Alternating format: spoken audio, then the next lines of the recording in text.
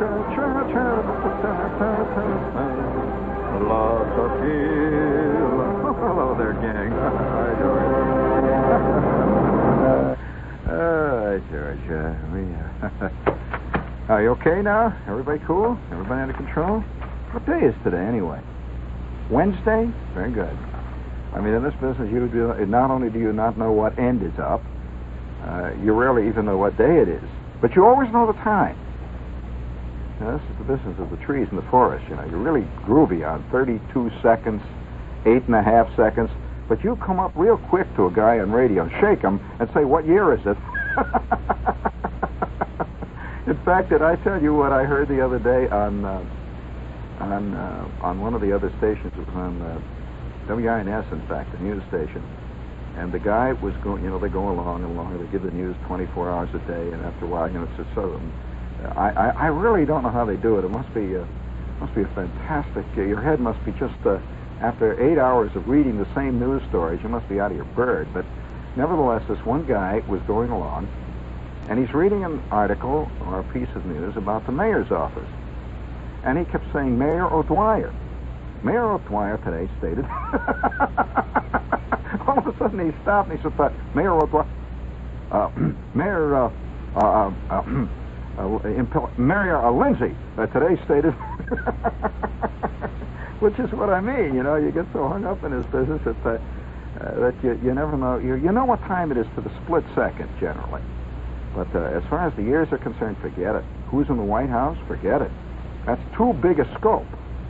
I mean, when you're deeply concerned with a Western Union clock that keeps ticking off the seconds and the milliseconds, and all the time they write down. How many of you guys have got a job where if you run 4 seconds longer on it than you should, it is written up in 4 to 6 copies.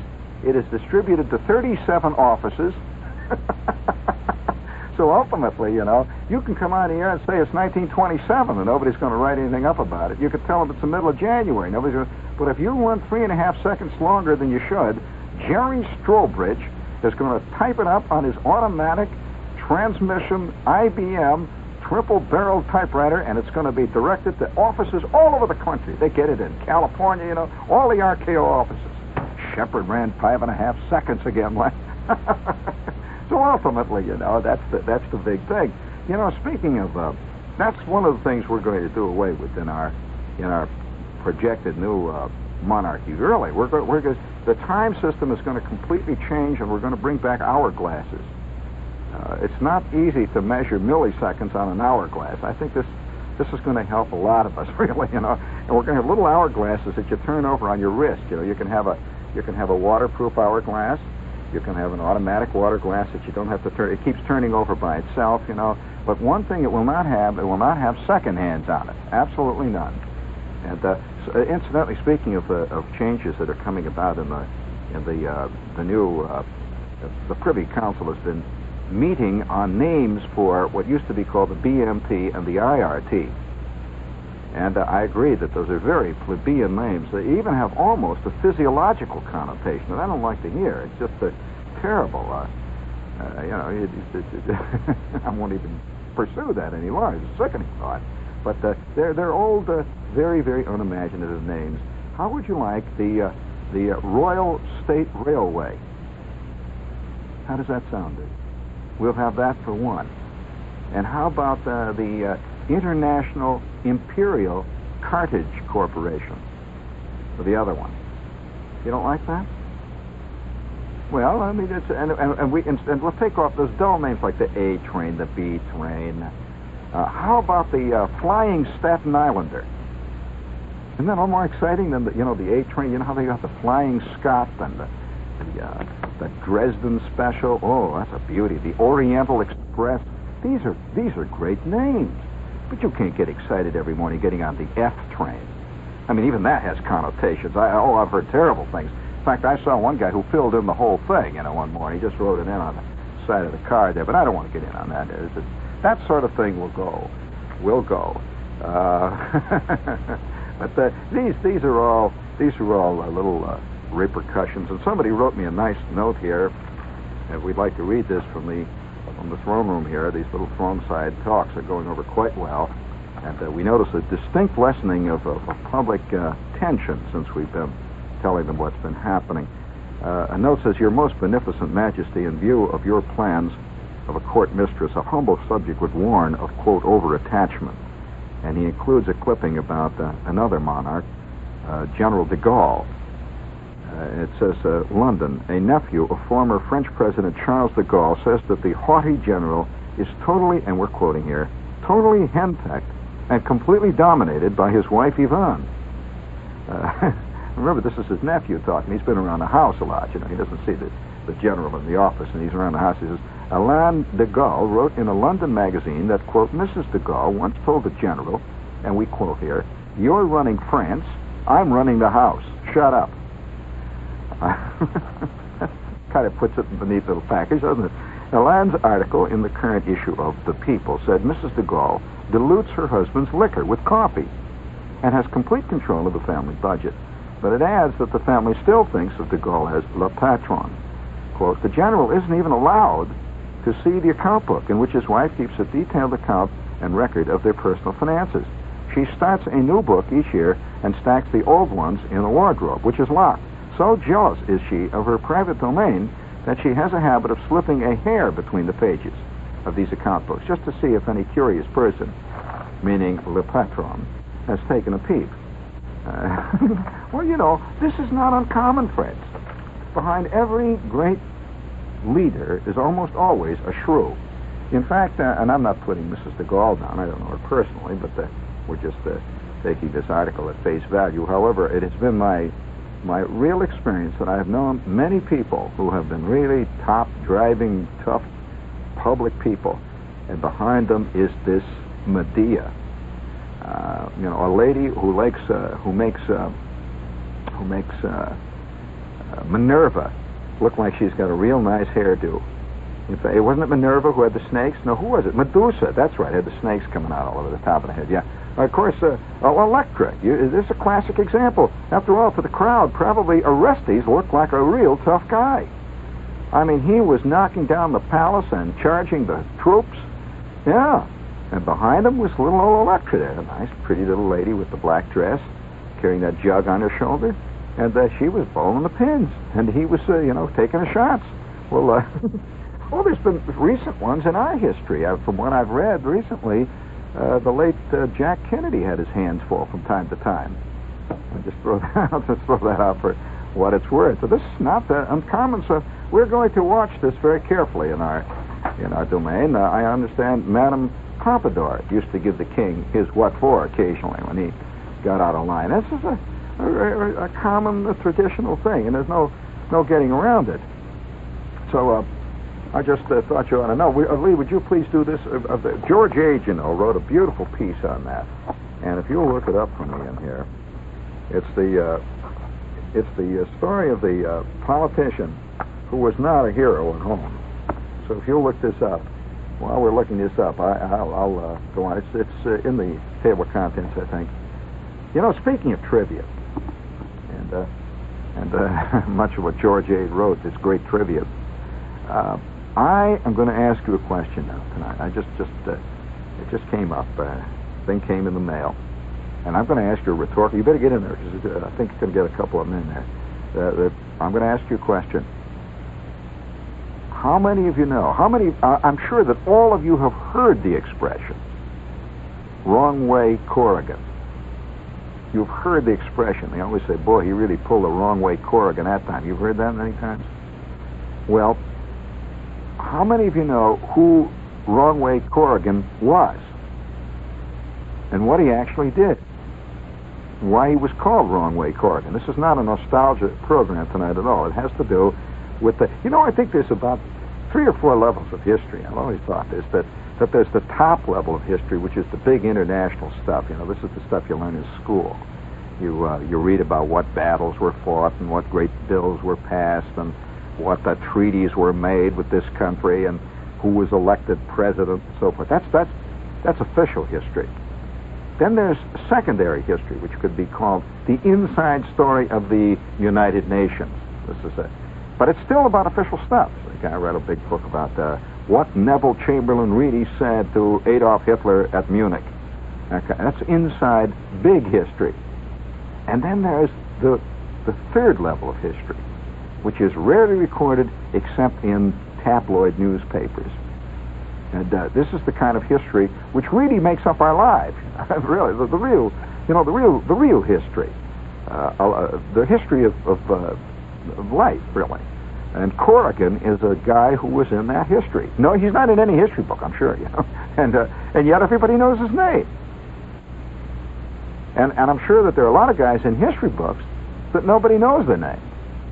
In other words, they were involved in official events, and so there they are. They're listed there. They're on the table there, third from the end, at the signing of the Treaty of Ghent, something, that kind of stuff. But nobody knows who they are. But yet there they are, officially ensconced in history. But a guy like Douglas Corrigan, Douglas Corrigan, his name, he did something so peculiar, and something caught on. He did one of the rarest of all things. It is extremely rare that a person's name enters the language. That is really rare. I can't think of many people. A few fictional characters this has happened to, like Babbitt, as an example. It's a fictional character created by Sinclair Lewis. McCarthy, McCarthyism. This is one of the rare cases of a real man whose name has become part of the language. Volt. It's quite common in it's quite common in technical and/or / scientific things like Ampere. There was a Mr. Ampere and Mr. Volt. This is quite common. Gauss is another one. Henry. This is another one. Speaking of historical names, this is WOR, New York. And if you will, please, George, hit the ding-dong there, if you will. Palisades Amusement Park. We have a little thing here. It says, it says this Saturday and Sunday at Palisades, the natural gas is on hand. The difference, the soul phonics, free at Palisades Amusement Park, the big holiday weekend show. Now, you notice that? Nobody knew who Corrigan was. Of course, I'm sure a lot of people do. Two guys called in and said they knew who Corrigan was. Well, I'll tell you who Corrigan, and why I'm mentioning Douglas Corrigan. A listener sent me something that is really going to be in an official place on the old bookshelf there where I keep all my officials. The kind of stuff you really like to have. You get all kinds of books that you think it's going to be great to have, like the complete works of Henry James.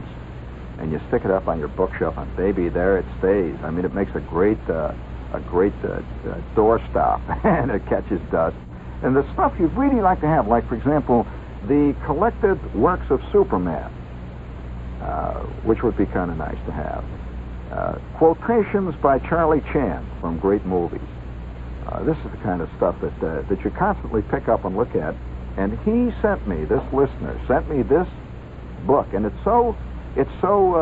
in such a mint condition that it's even in the dust jacket. And there it is. There's the dust jacket, and it shows on the cover Douglas Corrigan, a picture of him.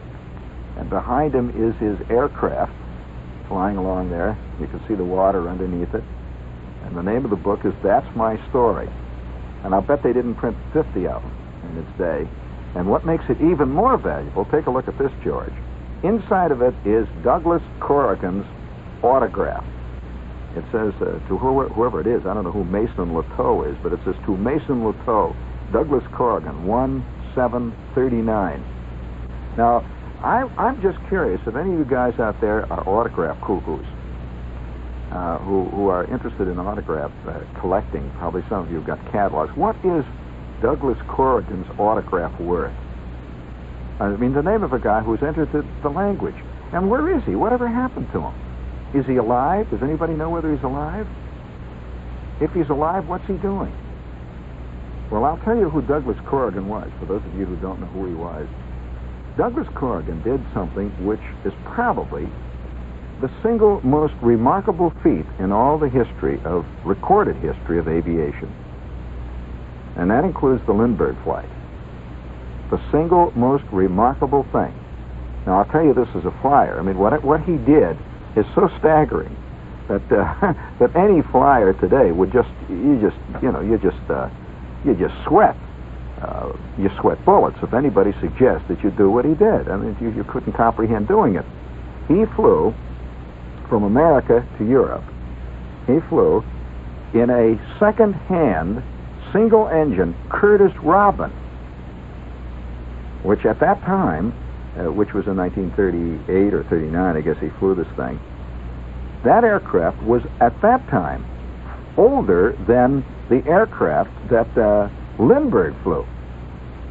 This is a really old airplane. I mean, he flew, it's a second-hand old clunker, a Curtiss Robin, and of course he flew it non-stop. Now, what added even more to it was at the time when Lindbergh made his flight.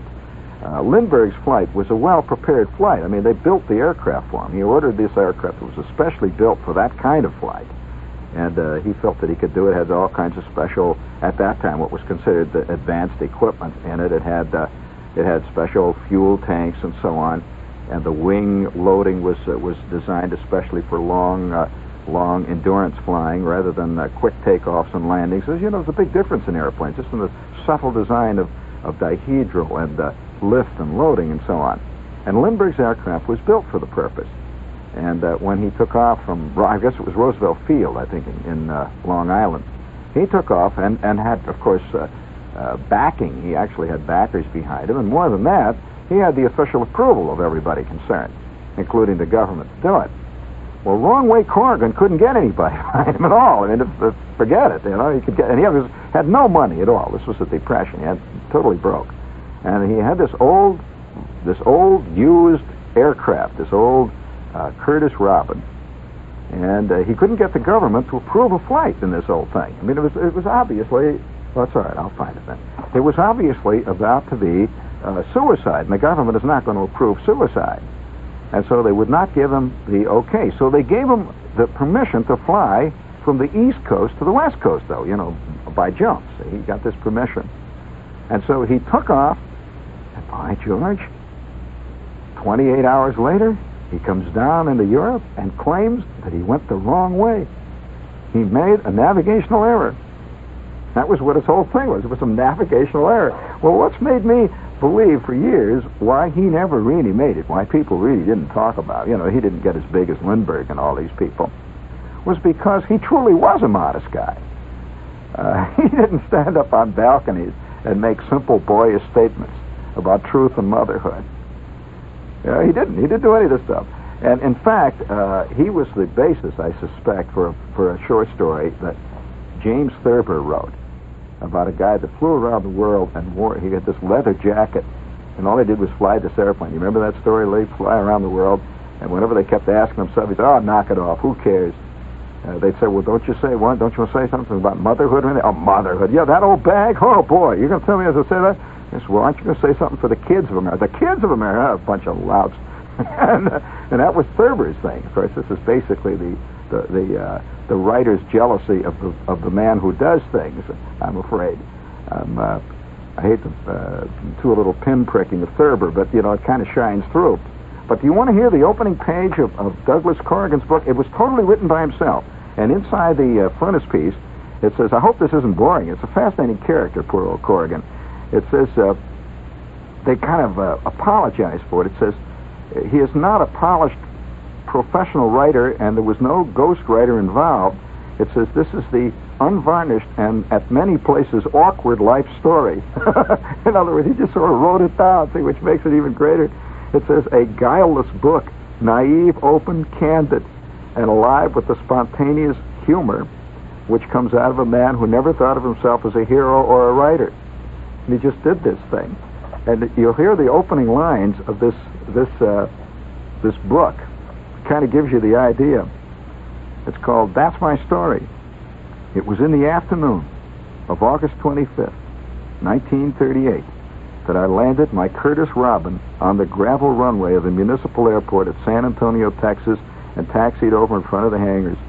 There was quite a crowd of people assembled who'd come out to get a first glimpse of the flyer who couldn't read a compass correctly, even after 12 years of flying. I shut off the motor, climbed out of the plane, closed the cabin door, pulled the handle shut, thereby locking myself out and leaving the keys inside. Now, Lindbergh would never have said a thing like that, you know. After doing that, I turned around and couldn't help from grinning because the people were all laughing and shouting and waving wildly and asking to see my compass. The first person to greet me was Wilmark Marvin, one of my boyhood friends. Now, that's the big difference. Who greets Lindbergh? Oh, the president of France. I mean, somebody very official. Who greets him? Wilmark Marvin, one of my boyhood friends. Wilmark introduced me to the mayor and a lot of other people. So there's what I mean by naive. And by this time, the newsreel cameramen and newspaper reporters and photographers were taking pictures of everything and asking dozens of questions. The mayor, the airport manager, and the reception committee all shook hands with me, and while this was going on, I was able to stop and say hello to Mr. and Mrs. Marvin and Wilmark's sister Elizabeth. Well, it's a great primitive book. The idea that he was going to say to Mr. Wilmark's sister Elizabeth, I said hello to them.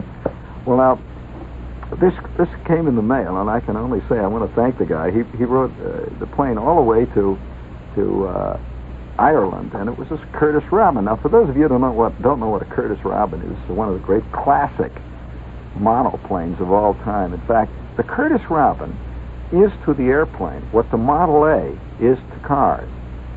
You know that everybody who knows anything at all about cars knows that the Model A is sort of a great all-time classic. Everybody looks for Model A's in the junkyard, and you still see a lot of them driving around. Well, that's also true of Curtiss Robins.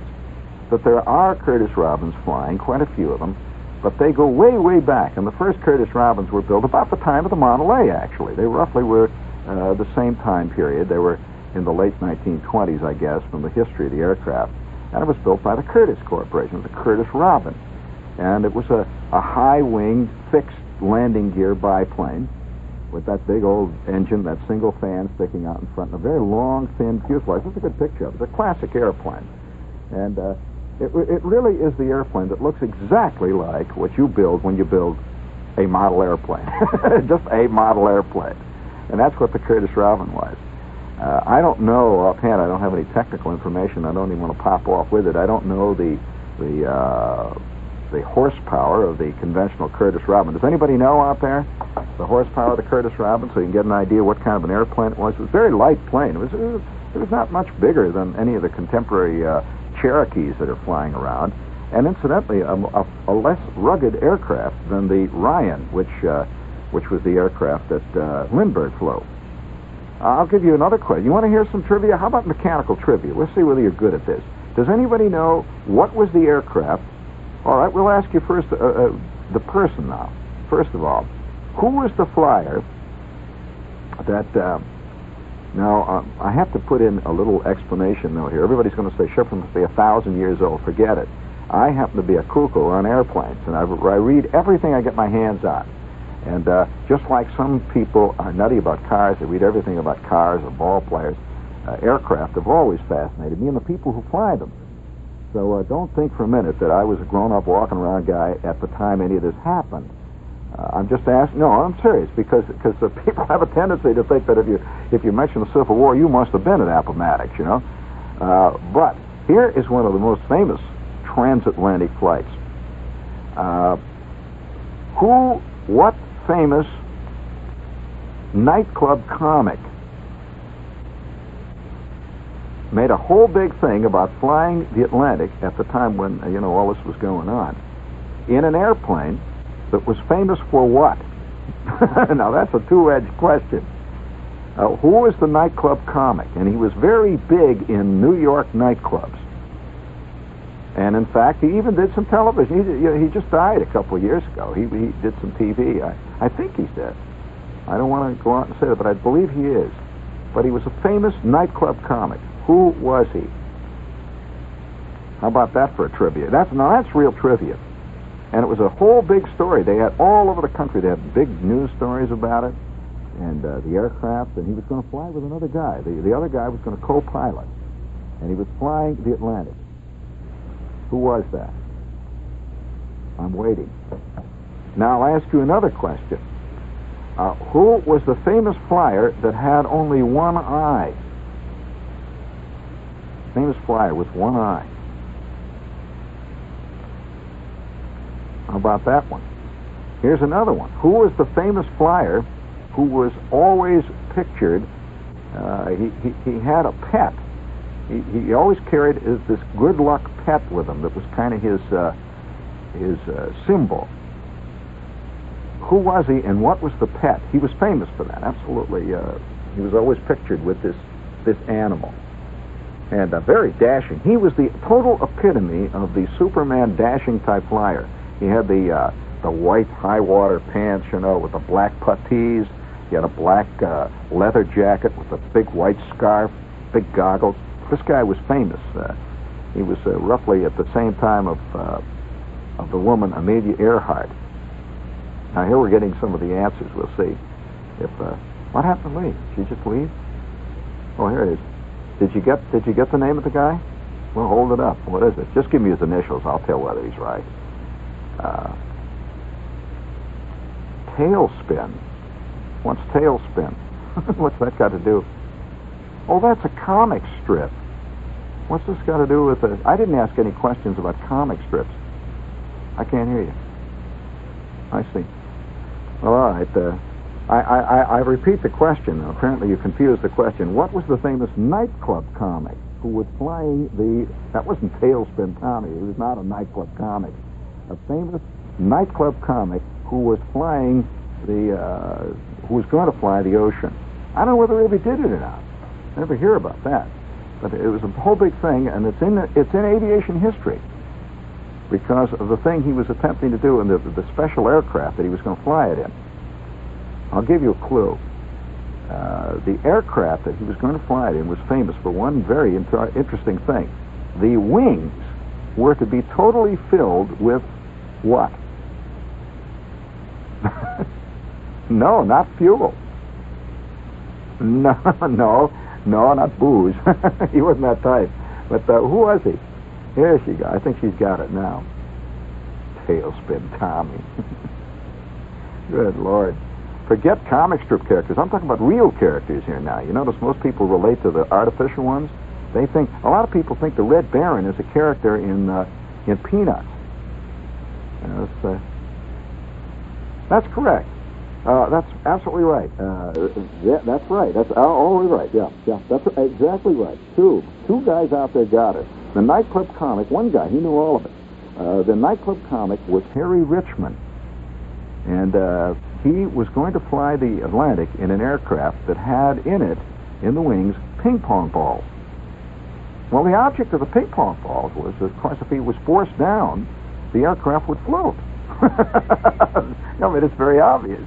And he was, by the way, speaking of ping pong balls, and I don't know what made me think of that, but did you read the piece in the paper about how they're trying to raise this Staten Island ferry that sunk over here in the river? And they got the idea of how to do it from an old Donald Duck comic strip. It seems that Donald Duck raised a sunken boat in some comic strip by putting ping pong balls in the hull, and it came to the top. So they tried to do this, and do you know that the process that uses the ping pong balls that raises hulls of ships is patented, and Donald Duck is listed as the patentee? That's right. Donald Duck has a patent. So you can't put this kind of history down. Now, somebody else, he called in also and said the flyer, the very famous flyer, who was had one eye, was Wiley Post. Now, I'm going to ask you some more Wiley Post questions. And the most important, of course, about Wiley Post is how did he get famous? What did he do? Why was he a famous flyer? And secondly, he was killed in an air crash. I will tell you that. Who was killed with him? Were they all calling in with that? That is one of the most famous ones. Who was killed with him? The guy that was killed with him, I'll give you a clue on that. Do you know who that is, George? Well, did you know then? You don't know who was killed with him? Well, oh, you know. Then you do know. Yeah. Well, I'll tell you the thing about him as a kind of... He was also an airplane cuckoo, this person. He loved aircraft, and he was a close friend of Wiley Post.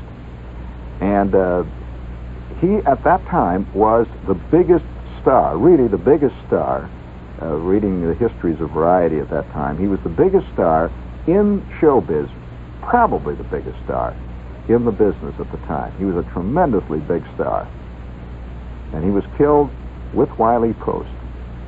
And where was he killed? Where did the crash occur? Now, how's this for a mind with trivia? Now, there's a lot of this. You know, airplanes, you know, it always has amazed me how quickly the most important stuff that happens in any given field is kind of buried in the dust and the trivial file. And years later, a few years later, in fact, people are frantically trying to find out this information, but the contemporary people don't think it's important enough to say. Now, an example of that is that there's very little real information around about the people who flew airplanes. Aircraft, you know, airplane flying, it's hard to believe that, yeah, that's correct, that the man who was killed with him was Will Rogers, and they were killed in Alaska. They were killed on takeoff. The aircraft was about to take off, and it was a float plane. And they got the aircraft off the water a ways, and apparently she lost power on takeoff. And she ducked. What they did, it ducked. This is what they call ducking in amphibious parlance. In other words, when she came down, instead of gliding down, the pontoons dug in, flipped over, and that was the end of the ball game. But that's what happened with that aircraft. What was the name of the aircraft? Well, that's one of the most famous airplanes in history. I mean, it's like the Spirit of St. Louis, so it is not an esoteric question. What was the name of that airplane? You see, in those days, they named airplanes, like the Spirit of St. Louis. That was a famous airplane. And there were others, like the GB was a famous airplane. And what was the name of Wiley Post's airplane? It was a very famous plane. That brings up another question: the name of the guy who had the pet in him all the time. He always had a pet with him. And I remember one thing about this guy. I'll always remember this. I was a little kid, and my father was a real airport cuckoo. Maybe this is why, to this day, I'm fascinated by airports. Every time I go near an airport, I want to go over to the airport. And even as a flyer, when I fly around the countryside, I see an airport down below me. I want to land on the airport because I like being at the airport.